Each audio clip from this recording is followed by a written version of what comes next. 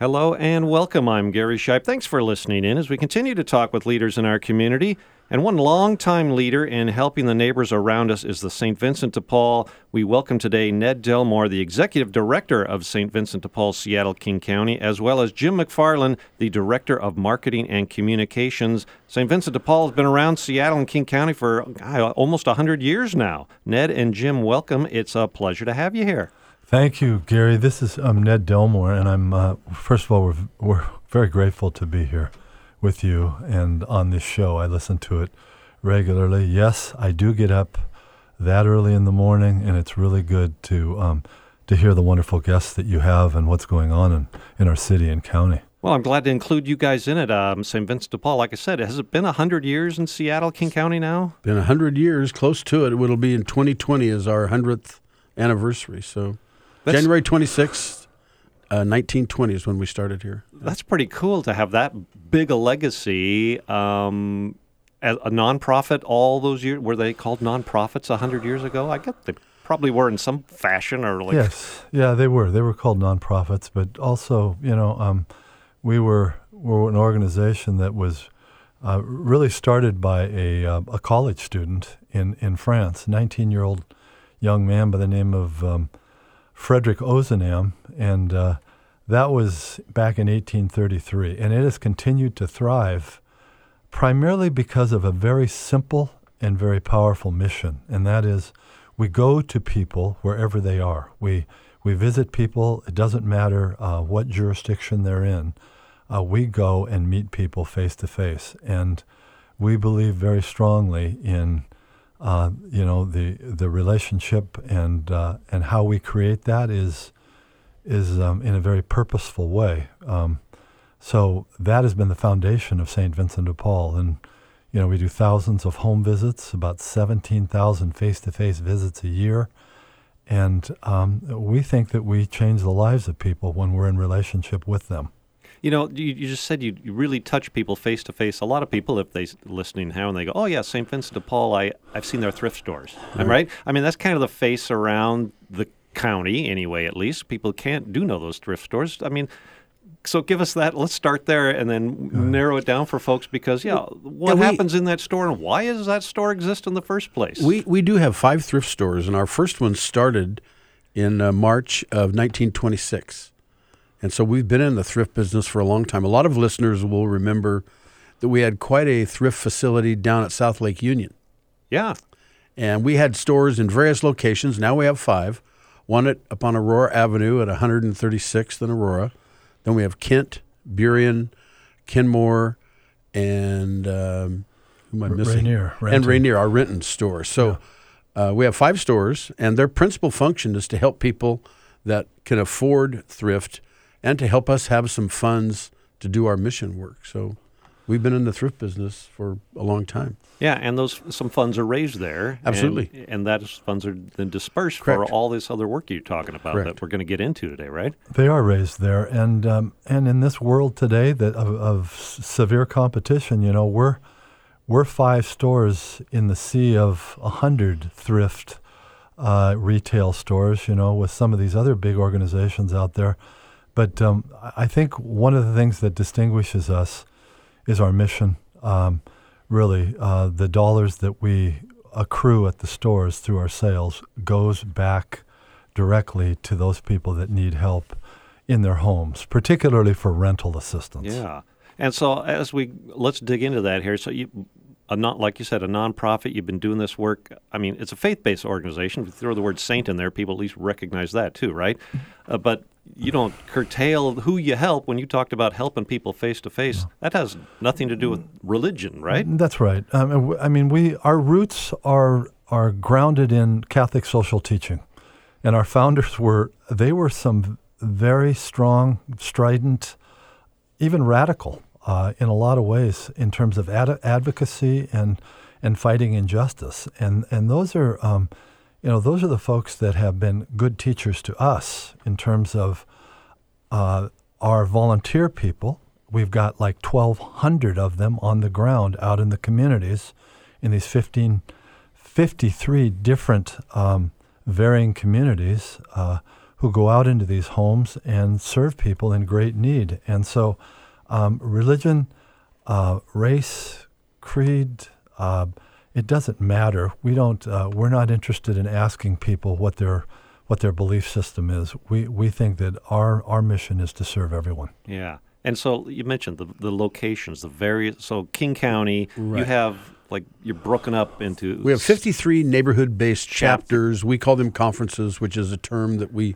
began with back in the 1800s. But so in neighborhoods, to help Correct. other neighbors close by. Exactly. That's the whole idea. And it really is grounded in this idea that if you go into someone's home and meet with them directly, face to face, and figure out what is it their problem is, how do we help them continue to be a neighbor, that's the sort of the genesis of it. And bringing that forward now, today here, we probably keep 5,000 to 7,000 families in their homes instead of out on the streets homeless. And when someone's homeless, it's very expensive for taxpayers, and the compassion involved in helping those people has to be in place. But it's very expensive to take care of them when they're on the streets. So if we can keep someone in their homes for $500 or $600, or with rents going up the way they are, maybe even $1,200, which is a stretch in some cases, it's much, much cheaper than having them deal with all of the issues they are confronted with when they're on the streets. So now let's get into that. So there's a nuts and bolts. You want to prevent homelessness. I mean, wow, that's kind of a cool way to say, oh, we don't just help, a tent city or people we find on the street. You want to make sure they don't even ever get there in the first place. What's the framework of that kind of, logistics behind that? How did you decide this is the parameters, this is how we'll set this up, and this is how this is going to work? So where it starts is at the front door of our helpline. We get some 40,000 calls a year.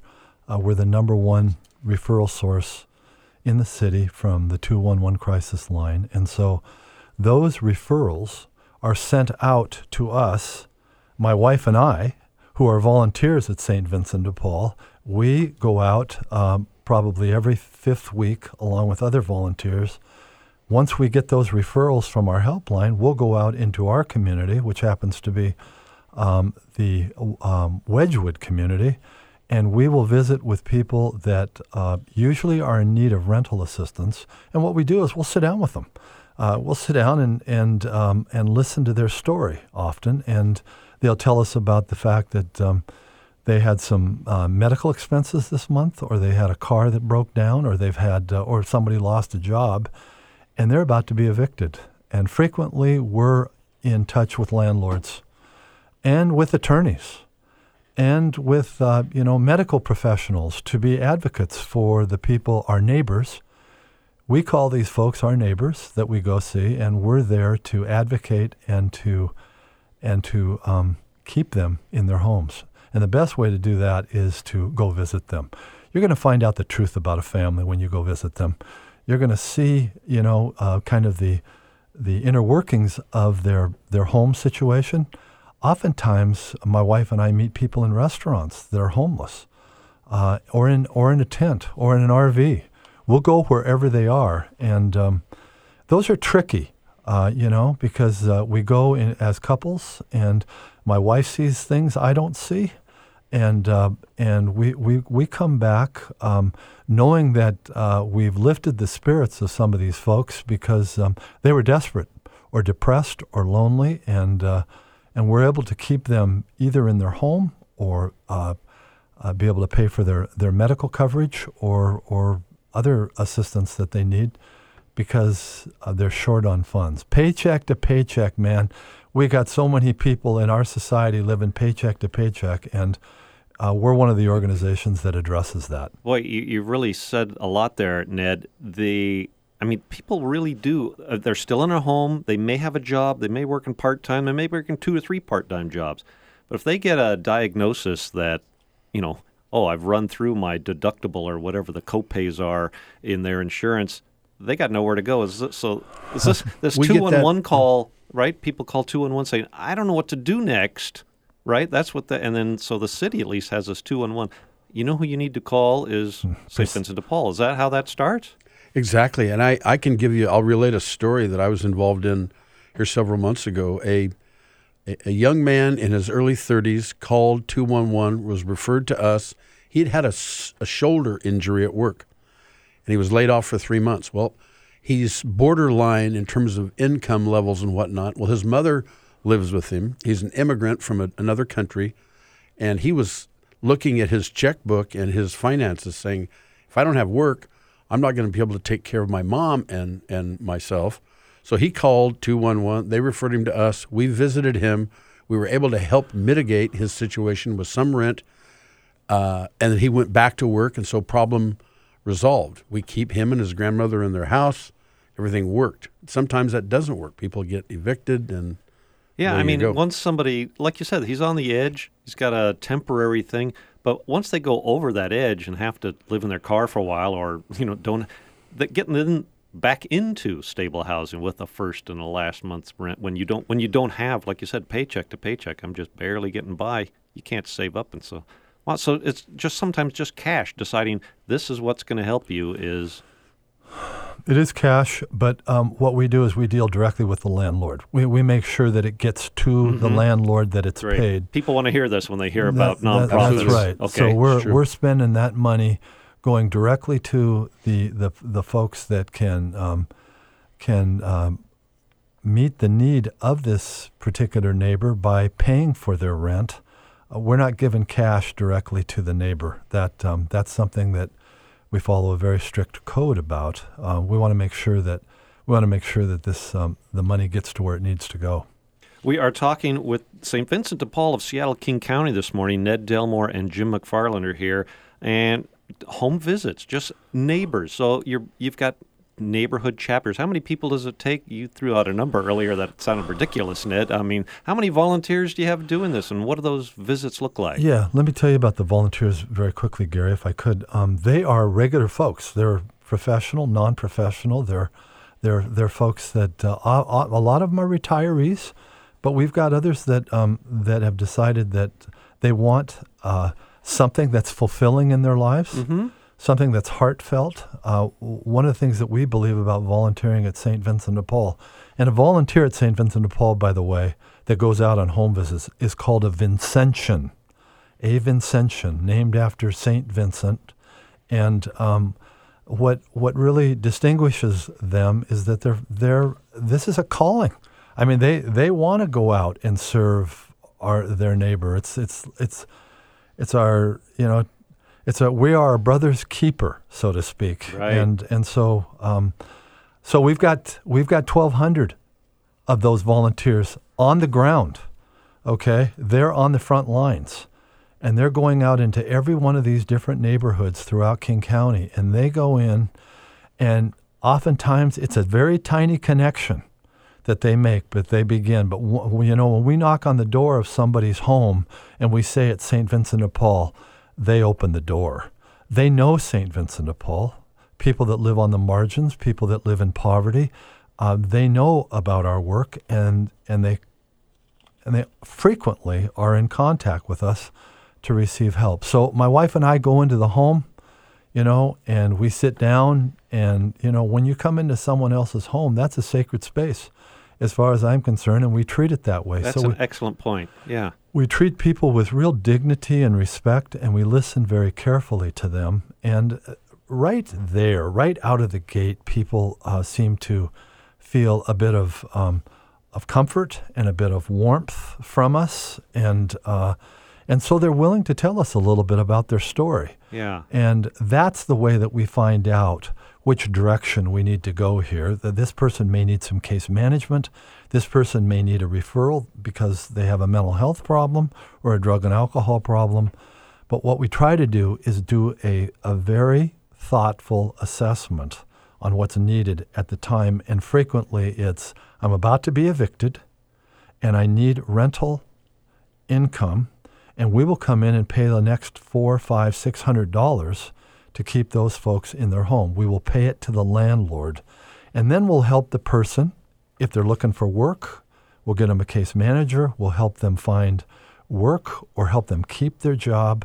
We will do everything that we can to kind of wrap around services to keep them in their homes. So the volunteers that do this, they're not a social worker. They don't have a degree in psychology. They're not a job training expert. They're just people who care. So neighbors, they're neighbors who have been trained on how to listen actively and listen really carefully to people who are experiencing struggles and need help. So if someone listening says, well, that sounds like a great model, I don't know if I have the skill to do that. Does anybody have how do you convince someone to say, this is not so threatening, this is not so hard, here's how, we can teach you these tools? Yeah. Because like you said, you're going to someone's sacred space. They're most vulnerable. You must feel threatening to some, I don't know how that dynamic works, right? I think there's a couple of things. One I would say is that it's very satisfying and enriching to the volunteer to have their own gifts and talents recognized, because they're going in. They're smart people, these volunteers. They realize that people are in need. There's a kind of a validation to them as a volunteer that I've listened and I've helped and I've moved this person into a different place. And I'm also going to get help doing that. If I need a case manager, I'm also going to get training to do that. And I'm also with another volunteer. So I'm not walking this road alone. I'm actually walking it with a team of people. And then we come back to a further team of Vincentians, and we talk it through. We talk through what we did on this home visit to see if there could have been something different or better. Sounds like you got a big support network then to support not just the volunteers, but you can reach out then to this couple, this guy needs this kind of help, case management, social work, et cetera, et cetera. Absolutely. And the support network is really important because it's very strenuous work. It can be in some cases. And so people have a way to go into their full group at maybe 15 people, 20 people, their peers, where they can say, here's what happened. Let's talk about this particular visit and what might we do in the future to make it go differently or a little bit better or whatever. So it's very important. What kind of people, let's say, let's use today as a platform to get a few more volunteers. Who do you think would be perfect for this? Well, there are all kinds of folks that would be perfect. One group that we think has a particular need right now would be empty nesters, because their children have left. They've gone on to college. They've gone on to whatever. Many empty nesters are looking to be repurposed, revitalized. We offer a kind of work that really has purpose and respect and dignity and value. So we think they're a good group. But younger people also. We're seeing a lot of millennials who are now very, very interested in helping people who are struggling. We had a number of those folks help us with coats over the winter to help homeless people. So millennials, empty nesters, retirees, and people who just feel... This time of year, people say, New Year's resolution type of thing, I got a little hole in me. There's something I need to do. This good time of year to say, hey, I can volunteer at St. Vincent de Paul.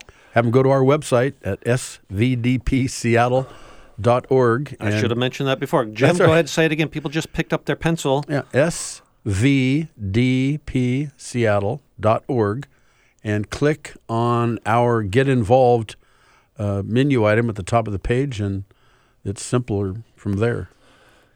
Let me ask about then the results of this. A home visit, is it a long-term thing? Is it I see you once and there you go, or I see you twice, or is it a real relation? These are neighbors you just talked about. Is a real relationship set up and continued? And I think. And how do you measure success? I guess I don't know. Yeah, there's a combination of things. We see some people frequently. Some people whose needs are so strong, so complicated, mental health, drug and alcohol, combination of those kinds of things. We see them monthly or bi-monthly. Frequently, I would say the great majority of people, and we actually did a little bit of analysis on this, the majority of people that we see are one-time kind of encounters, where we go in and and they're ashamed that they're asking for help, and our volunteers come in and are very thoughtful and very careful about that, and we see them one time, we pay their bills, we get them back up on their feet, so that's an outcome that happens across the board for us on a frequent basis. But I have to tell you, there are so many pressures on people today on so many different levels. Living today is extremely expensive. When you got 3 or 4 kids and you're living in an apartment and you're working a couple of jobs, you have no extra money, and one bill will take you down, take you to your knees, and that's when they're calling 211, and that's when they're calling to St. Vincent de Paul.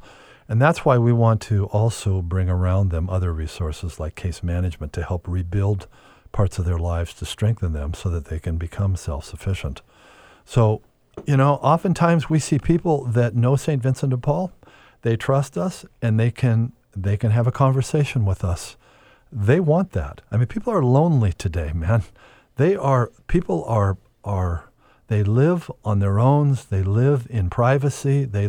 Oftentimes they want that, but when they have an encounter with someone who values them as a human being, they look forward to the meetings that we at St. Vincent de Paul, our Vincentians, our volunteers, have with our neighbors. It's kind of funny you're talking about neighborhoods and neighbors, and yet, yes, what you just described, I think it's late 20th and 21st century America where we're all real private and we don't make the kind of neighborhood connections we used to, let's say 100 years ago when St. Vincent de Paul was founded here in Seattle. You're King absolutely County. right, man. It's a different world. For some reason, we're different. You guys have been sort of morphing along the way, haven't you? Yeah, we have. And one of the things that comes along with that culture or behavior is a mistrust that many people live with every day. I'm not going to let you in to hear what my problems are, but if you come in with a sense of non-judgment, of a recognition that this is a human being with dignity, that you've really got to, you find that person within that person. And in doing that, you form a relationship of trust. I think what St. Vincent de Paul has is what I would call relational power. And it comes from these different contacts that we have. And to your point, Gary, of kind of being a throwback, I think we're a throwback to where, in our neighborhoods, we used to take care of each other. Kids were looked after by other families, and when someone was hurting in their community, others came up around them. Yeah. And St. Vincent de Paul does that like nobody else. And you knew that, too, in the old days. But now you have to have a group like St. Vincent de Paul to reach out, and find those folks. To support Ned's point, we periodically ask the folks at 211, why do you think we get so many referrals? And they'll say, well, a lot of it has to do with your reputation. People know and trust you guys, and they know that they will be treated with respect and dignity. Because these people, the people we see have, as Ned said, a lot of pressures and a lot of problems. And when they get a moment where they can be treated with some dignity or respect, it can make a major difference in their day and in their week and in their month. And that's very important to us because everybody should be treated that way. And but we talked about volunteers and the people, who might be a good volunteer. Some people still, you know what? We talked about this 21st century type of person. I'd rather just soon give money to that. You must need need for cash all the time. But just a cash donation does a lot too. Oh, Talk absolutely. About relational power. There must be some monetary power in there take too, it. right? We'd love to take your money to help these folks. Again, online. Can people do you that? can go to on the front page of our website right now. We have a big button that says "Donate Now." And it has a photo of a home visit that's taking place. But we really always need donations, particularly this time of year, but throughout the year we need donations to help do our work. The citizens, Gary, the citizens of Seattle and King County, they want to know where their money's going. Yeah. And we can say with emphasis that your money is going to a landlord to keep someone in their home so that they're not costing you, the taxpayer, $30,000, $40,000 a year when they're out of their home. Yeah, on the streets. And you guys have been accountable for a long time. As nonprofits, what do you call those annual reports and stuff? Exactly. And you got a board of directors you've got to report to, let alone the public. And you guys are doing this great. And 89 cents of every dollar donated to us goes directly to help people. That's a huge big number. I mean, that's a good number. I mean, a nonprofit shoots for something like 81 if they're really good. To hit 89, that sounds awesome, Jim. Yeah, well, we really work at it, and it's something we have a lot of respect for. we don't spend lavishly on things that you don't need to spend on. We try to really manage our resources and take care of people that need help. And like I said, it's like volunteer driven, isn't it? It is volunteer driven, and the other I think really cool thing is that St. Vincent de Paul is not a bureaucracy. We are a very nimble, accessible, very direct organization. Where we aren't fighting through different phases of an organization or a company. We can get right to the people that we're working with, right to the people that we want to do this ministry for. It's a beautiful thing. That's awesome. Hey, we're going to run out of time in just a couple of more minutes, so if we haven't said anything about what you wanted to talk about this morning, about what St. Vincent de Paul's of Seattle and King County does, now's the time. Or if you want to make sure we double down on something, or make sure people really take away a message this morning, what do you think this should be? Well, one thing that I would like to say that I kind of spoke around a little bit is the home visit to me, to my wife, and to a lot of Vincentians is really it's the spirituality of who we are. It's really kind of the heart of who we are, because it speaks to the human spirit. We go in and work with people at that level, and when people are gathered together in a room, it's a sacred space, and that's an element of it that's fundamental to our work. It's a spiritual encounter. I have one thing I want to add it's important for me personally, but it's also important for our organization. A core audience that we really deal with a lot are young moms who have little kids who have either been left because of divorce or abandonment or abuse. They're a very important target for us, because this time of year and other times, they're a lot of the people that are calling us. I was raised by a single mom. We were evicted from our house when I was 10. So I have some understanding of that. But overall, that's a very important target for us. And we get a good volume of those calls. So if any moms are out there listening, we can always use your help. There's all kinds of things we can have you do to help us. Great. I can't thank you guys for coming in enough. We have been talking today with Ned Delmore, the Executive Director, and Jim McFarland, the Director of Marketing and Communications at St. Vincent de Paul for Seattle and King County.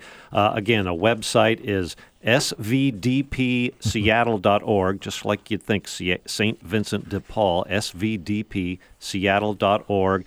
An email. If people want to shoot you an email, it's pretty easy, right? giving@svdpseattle.org. The word giving, I guess that's where you can send along a donation as well, right? Correct. That's and right. A phone number, just people pick up the regular old telephone and call in. And I think I have this number right, Jim, 206-767-9975. Correct. And a human being will answer that phone? Correct. All right, 206-767-9975, the Seattle chapter, or Seattle King County of St. Vincent de Paul. Thank you guys so much for coming in and sharing today. And gosh, just a bigger thanks for what St. Vincent de Paul is doing to reduce and prevent homelessness here in Seattle and King County. Thank you, guys. Thank you, Gary. It's a real gift to be with you. Thanks, Gary.